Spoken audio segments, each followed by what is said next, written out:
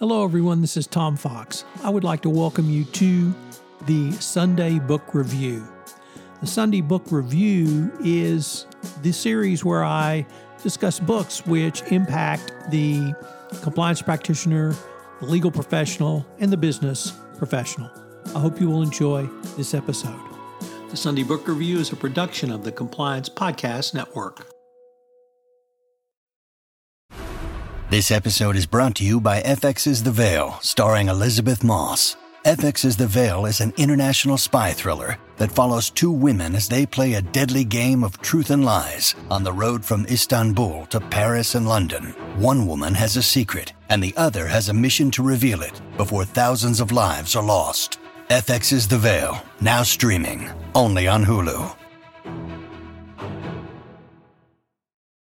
This episode is brought to you by Shopify.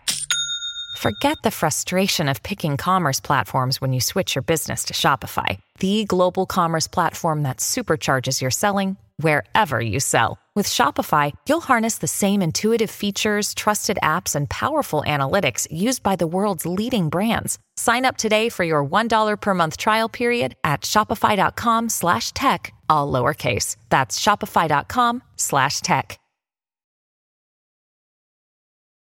Welcome to the Sunday Book Review for June 18, 2023. Obviously, the term venture capitalism is well known within the business space and the compliance space, but today I want to look at books which deal with venture colonialism.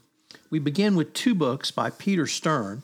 The first from 2011, The Company State, which looked at corporate sovereignty and the foundation of the British Empire in India, a kind of a book about how the East India Company took the place of the British Crown in developing India for England and later Great Britain. That has been recently followed up by another book by Stern entitled Empire Incorporated. In Empire Incorporated, he looks at the broader scope of British colonialism through business and venture capitalism, how the British business interests were able to generate stock and investors for enterprises across the globe. This began with the British Russia Company and extended literally to India, to Australia, to Canada, and even to the United States. If you'll recall, the Crown colonies, or the colony of Virginia, was founded as a business interest. It later became a Crown colony, but the business interest raised money and then would put governors in place to govern the colonies in the interests of the company and pliant with the British Empire.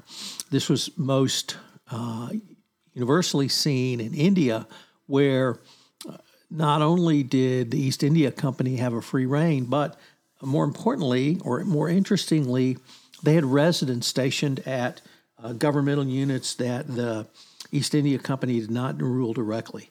So, very interesting study of this by Stern. In Empires of Influence, Callie Wilkinson underscores how the East India Company managed the affairs of more than just the Indian Empire. The company indirectly ruled over numerous independent kingdoms all over the subcontinent.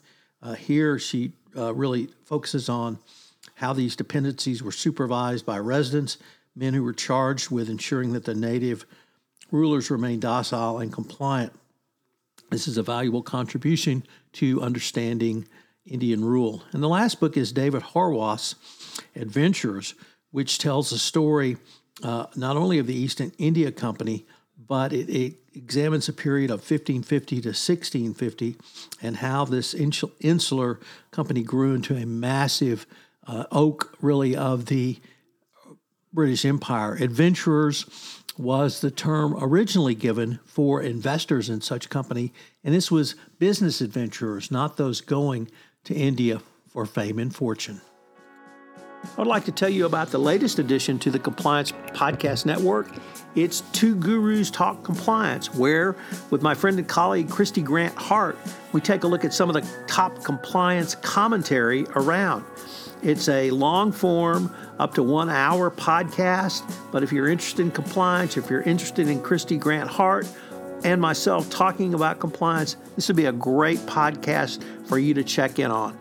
It premiered on March 10th on the Compliance Podcast Network. I know you'll enjoy this latest offering. Additionally, we have Data-Driven Compliance, which is a podcast where I look at the use of data in compliance programs. This is perhaps the most cutting-edge podcast I have going right now. And if you're interested in how data can be used, how to structure a data analytics program, what tools are available out there for you, and how compliance practitioners are using data, this is certainly the podcast for you. So check out Data-Driven Compliance, all on the Compliance Podcast Network. The Sunday Book Review is a production of the Compliance Podcast Network. This podcast is a part of the C-Suite Radio Network. For more top business podcasts, visit c-suiteradio.com.